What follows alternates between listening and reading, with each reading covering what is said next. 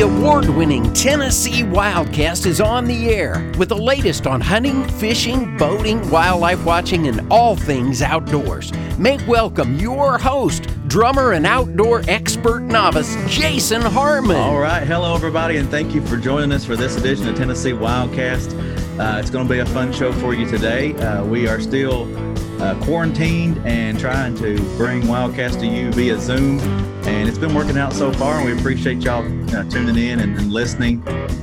Thanks for tuning in on the podcast side of things as well, but we're happy to have some real cool folks with us today, and as always, Miss Mimi Barnes helps me co-host. She's our regional communications coordinator on the Plateau, and she kind of pulled this together, and excited about this show. It's all about birds in Tennessee, migration and bird watching, injured and orphaned wildlife, and what TWRA does and doesn't do with these different things. And we're going to cover it, but we have Dr. David Aborn. He's Associate Professor of Biology, Geology, and Environmental Sciences at UT Chattanooga. And then Captain Walter Cook. He's our TWRA Captive Wildlife Coordinator. And we're glad to have everyone. So thank y'all for being here. Thank you. That was a mouthful. Mimi, thanks for pulling this together. I know, they both have long titles, but what great guests. And it's, despite what's going on in the world with the tragedy in Chattanooga and COVID-19, it is a beautiful time of year, and we're definitely outside a lot more in Tennessee. We're seeing folks out across the state enjoying hunting, morale picking, and bird watching, and all just wildlife watching out their windows even. So it's a great time. Babies are going to be born. We already have baby rabbits. Yeah. So it's a great time to have both guests on. And David and Walter, I'm really grateful for your time today. Glad to be here. Yes, happy to be here. So let's just kick it off by meeting everybody. Dr. Aborn, will you introduce yourself? We know you're at UTC and that sort of thing, but what brought you there? And tell us a little bit about your background. Well, I've been at UTC for 20 years. I have bachelor's and master's degrees in zoology from Clemson University, go Tigers.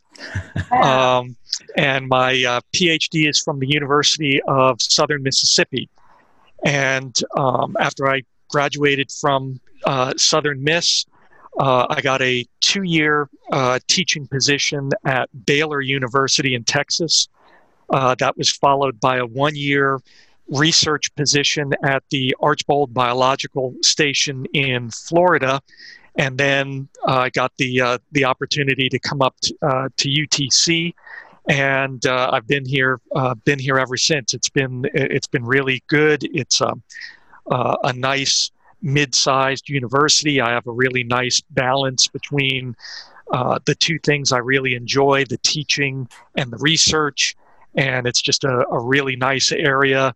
Lots to do, lots of opportunities, and so I'm happy to be here. Awesome. Well, Walter, what about you? You've been with the agency for a while. Give us a little bit of your background. Well, I've been with the agency for I hate to age myself, but 32 years as a wildlife officer, and about 28 years ago, when the captive wildlife law was passed, and they started a project, and I ended up being the first project leader. And have done that ever since. And I've watched things go from situations involving captive wildlife, from dangerous wildlife to rehabilitation to other things. I've seen it go from a lot of problems to now it's considered one of the model programs in the state. It's used as a model for other states to address everything from concerns from private possession of dangerous wildlife, which we don't allow, to how to set up a wildlife rehabilitation program that functions and works well for the rehabilitators as well as the public. So I've been very happy with the progress we've made, and that's largely due to the people of the agency that work on it, our field officers, and all of our staff that handles all the paperwork and the permits, along with the permittees. And we have all the different permittees that we have across the state. They're very anxious and more than happy to follow the rules, do what we need them to do, and everybody seems to work together. And awesome. I'm very pleased with the program and where it's at. And just a big thanks to everybody, the permittees and agency personnel that made it what it is. Great. Yeah. We'll start a little bit of questioning with you, David. To turn it back, we're going to cover a little bit about birds out there right now. And I'll skip around on the questioning. I'm going to start off with the question, neotropical migrant. It's a term we're used to throwing around. We're used to hearing neotropical migrant, but it is such a beautiful time of year. I know you see some of my posts on Facebook. I see yours about what we're seeing in our yards, what we're hearing, and you do some banding. So would you define neotropical migrant for us, and then tell us a little bit about what's going on out there right now with birds? Sure. The neotropics are the New World tropics, so the tropical regions of Central and South America. And so a neotropical migrant is one that migrates from the neotropics up to the temperate areas of North America to breed, and then after the breeding season's over, they return back to the neotropics for the non-breeding season. A lot of people think that those migrants, the warblers, thrushes, tanagers, orioles, and so forth, we tend to think of them as being, our birds, but actually many of them are tropical birds. So they're actually going back home, and they come up here to take advantage of the big summer abundance of insects that we have. And there's also less nest predation up here in the temperate regions than down in the tropics. So they're taking advantage of those better breeding conditions up here, and then returning back home to the tropics once breeding is finished. So where are we with migration? David, I know that you band birds, so if you could talk a little bit about banding, and then where are we with migration of birds? I'm starting to hear birdsong. Have been hearing birdsong in my yard for a while, and what should folks be expecting with neotropical migrants? Okay, yeah, we're about to head into the peak of spring migration in Tennessee. So it peaks around the state about the third or fourth week of April. So we're right around the peak in terms of the numbers of birds and the numbers of different species that we'll be seeing. Migration usually gets started around the last week of March or so, and then pretty much wraps up about the middle of May. So we're just about into the peak. We're starting to see some of the thrushes come in, like wood thrushes, blue-winged warblers, Swainson's thrushes, gray-cheeked thrushes, American redstarts, black-poll warblers, yellow-billed cuckoo should be coming in. So there's quite a lot of things yet to arrive. As far as the banding goes, I am a permitted bander, and what that means is that I put on small aluminum bands on the legs of birds, and these bands have individual numbers on them, and so it's like putting a little name tag on a bird. And so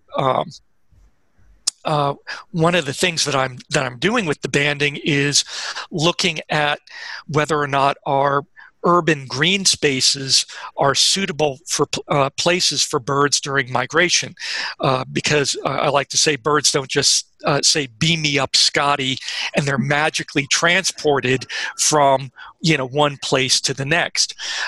They have to stop along the way and rest and refuel and escape bad weather, etc. And so you can imagine a migrant flying over an urban area and seeing, just this sea of asphalt and glass and concrete, and then seeing this patch of green and thinking, oh, that's where I want to go.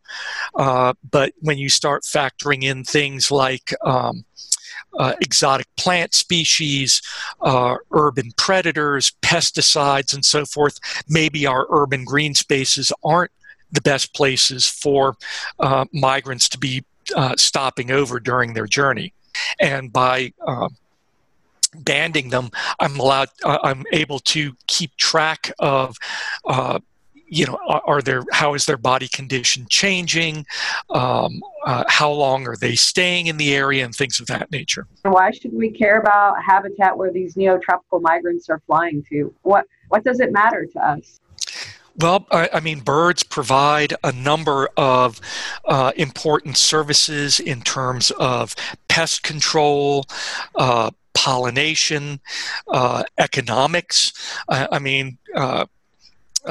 The Fish and Wildlife Service does studies periodically on the economic impact of different outdoor recreational activities, and bird watching has a tremendous economic impact. People pay lots of money in terms of equipment, travel, lodging, food, etc., to go places and see birds. Just look at how many people come out to the Sandhill Crane Festival every year.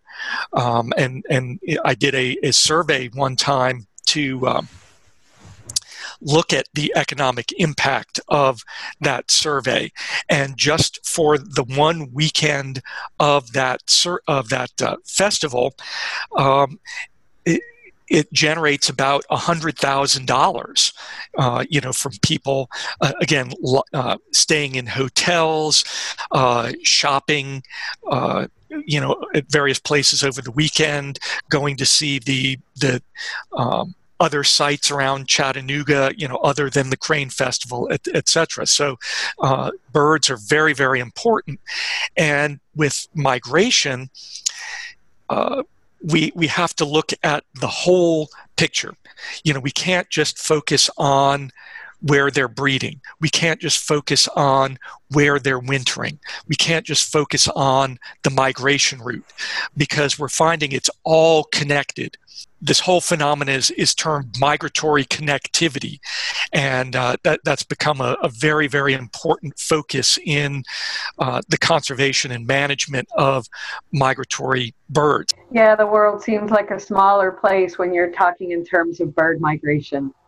Absolutely. It's one of the things that that I really find fascinating about migration. There are so many different aspects to migration that are just astounding, and that ability to connect people in different parts of the world is one of those aspects. So I'll take the opportunity really quickly, David, to say thank you for your support with the Sandhill Crane Festival. You've done crane research in the past. I know that, and that science means a lot to TWRA. We are a science-based agency and trying to make science-based decisions, along with listening to what our customers want. That's the job of our commission. That's a tough job. But I want to say I appreciate your support every year at the Sandhill Crane Festival. You come, set up a scope, share your expertise with our guests. I really appreciate that. Well, I'm happy to help out. It's an important organization, and anything I can do to help you guys out. If there's information that you need, if there's research that can be done, then I'm happy to help out as best I can. Thank you. So I want to switch gears just slightly. We hear about window strikes this time of year from folks out throughout Tennessee, and our yards are greening up. What are some of the things that Tennesseans can do, and outside of Tennessee, as we have a lot of followers, Jason, I know that.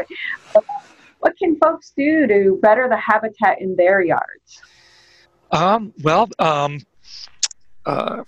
Variety is the spice of life. So, having a variety of different tree and shrub species is going to help, because that's going to attract a variety of insects, produce a variety of fruits and so forth. Definitely use native vegetation if at all possible.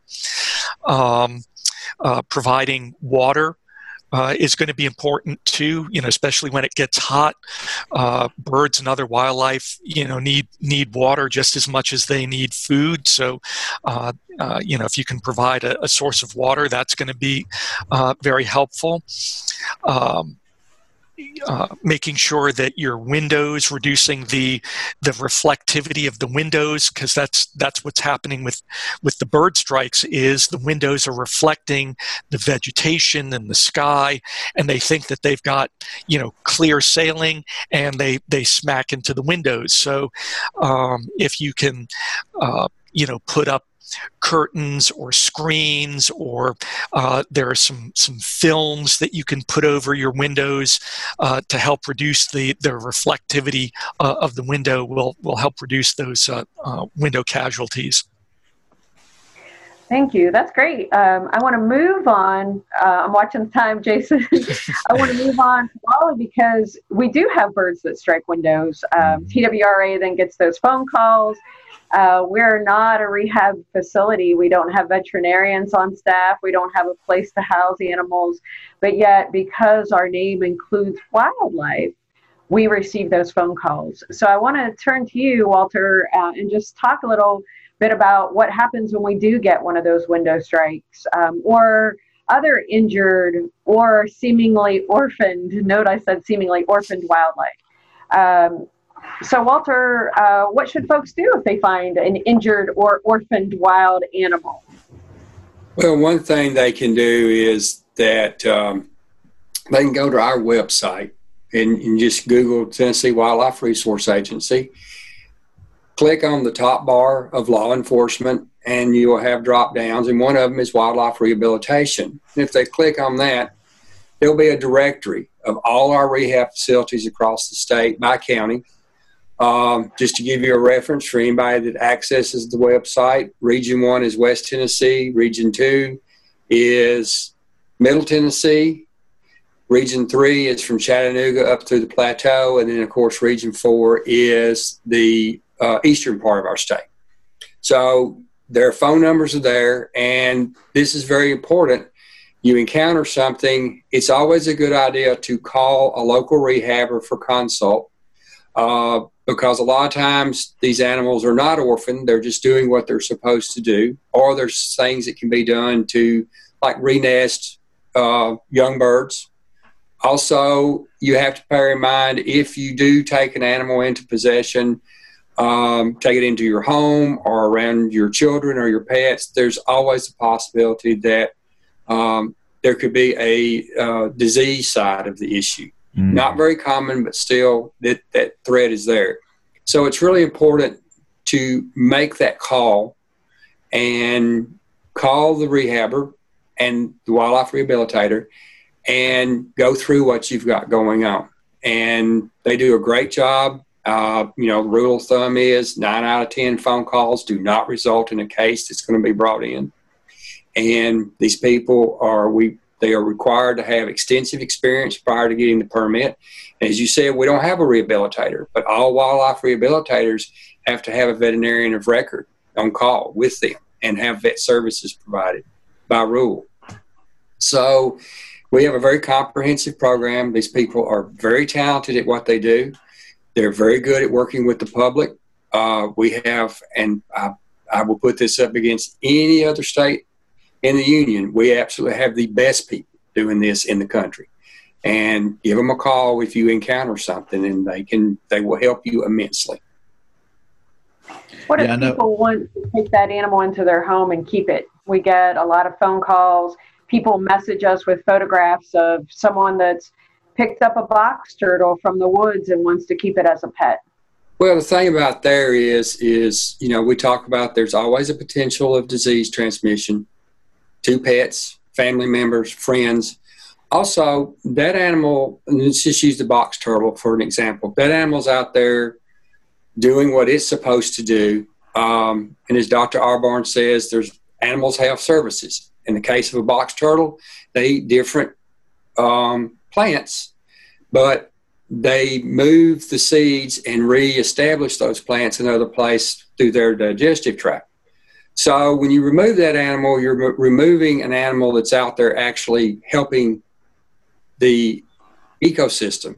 Plus, these are long-lived animals. I mean, we've got records, 100 years plus.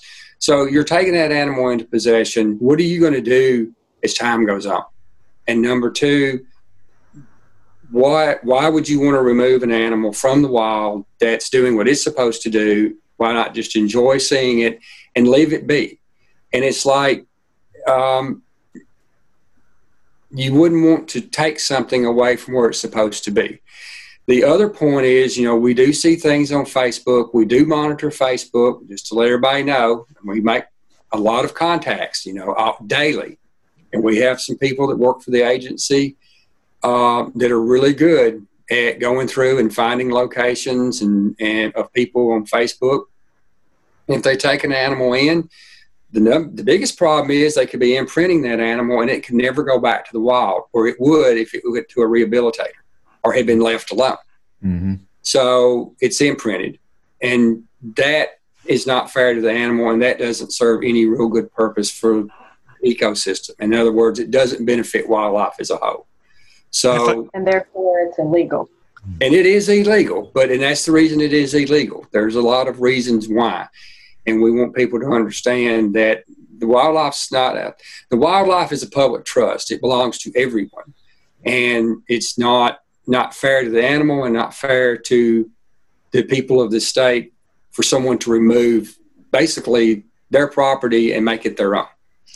And if I could also jump in real quick, a lot of people don't know how to care for these animals.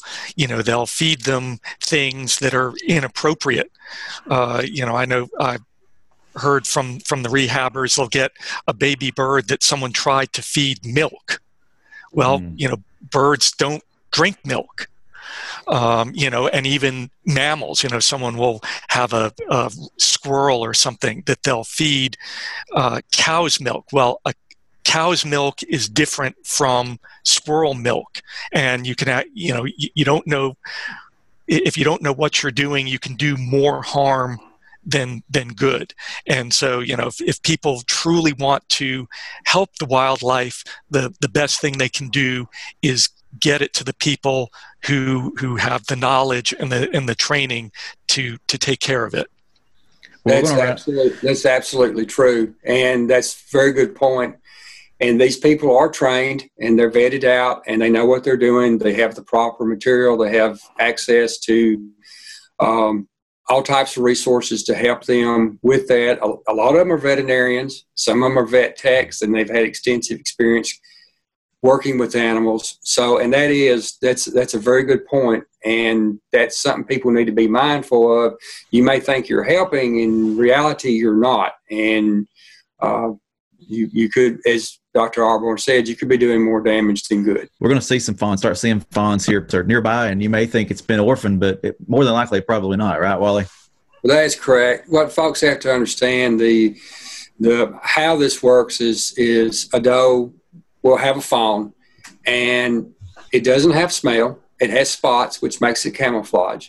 So the fawn will nurse, and then the doe will go off somewhere else to feed or to rest away from her fawn. That way, predators don't zero in on her fawn. They're paying attention to her. So they will come back periodically through the day, most of the time at night, and let the fawn feed. And you will find that people will find fawns. They're perfectly fine. They'll be laying there. They need to be left alone. Or as they get older, they may be up walking around the edge of hay fields or people's yards, and, they'll say, well, there's no doe. There's no doe. And I'm like, yes, there is a doe. Well, this little little deer's been out here for 3 days. I said, trust me, if there was no doe, the deer would still not be there after 3 days. Mm-hmm. So it's really important. And unfortunately, a lot of calls we get, this is the case. They're not orphaned. And rehabbers that rehab whitetail deer, one of the keys is there is a confirmation that the doe has been killed, that there is reason to believe that the fawn's mother is not there anymore. So the best thing to do, if you find one, appreciate it and move on, because all you're doing is drawing attention to that animal so predators can find it. So, do the deer a favor and help everybody out, and just leave it be where it's at. Well, we've covered a lot here. I don't know if there's any final comments or things we have missed we want to touch on real quick. We're going to run out of time, but Mimi, thanks for pulling this together. Any further comments or anything y'all want to discuss? Make sure public knows about. I just appreciate the opportunity to get that information out, and we appreciate the public's interest in wildlife and wanting to help wildlife. And again, we really appreciate our wildlife rehabilitators in the state. They do a great job, a great service for the agency and the public, and all of our personnel that works with them and various things. And they've really, the permittees and a lot of people in the agency has really made our rehab program the model for the country that it is today. And I would just like to give a shout out. If anyone is interested in learning more about birds, then they should check out the Tennessee Ornithological Society. That's the state birding organization. There are chapters all over the state. They organize field trips. They have speakers at their monthly meetings, and it's just a really great way to learn about birds. You don't have to be an expert. There's no better way to get started than by going out with people who know. So definitely, if you're interested in learning more about birds, then you can go to the Tennessee Ornithological Society website and see what the closest chapter is to you, and contact them about what they're up to. Awesome. And I'd like to add one final thing. It is awesome to work with people within the agency like you, Jason, and you, Walter, that care so much about wildlife, and David, the partners we have outside this agency keep us going. It makes wildlife better. So thank you all for your dedication to wildlife. It gives me the opportunity to say thank you. Thank you. Thank you. Thank you. Well, guys, we appreciate everybody being on, guys and gals, and we hope y'all enjoyed this edition of Wildcast. Hope y'all keep coming back, keep watching, keep tuning in, keep listening, and we'll see you next time. Thanks for tuning in. Stay connected with TWRA by visiting our website at tnwildlife.org and follow us on Facebook, Twitter, and Instagram. Hey, it's all about Tennessee wildlife. It's what we do. Tennessee Wildcast will be on the air again next week. We'll see you then.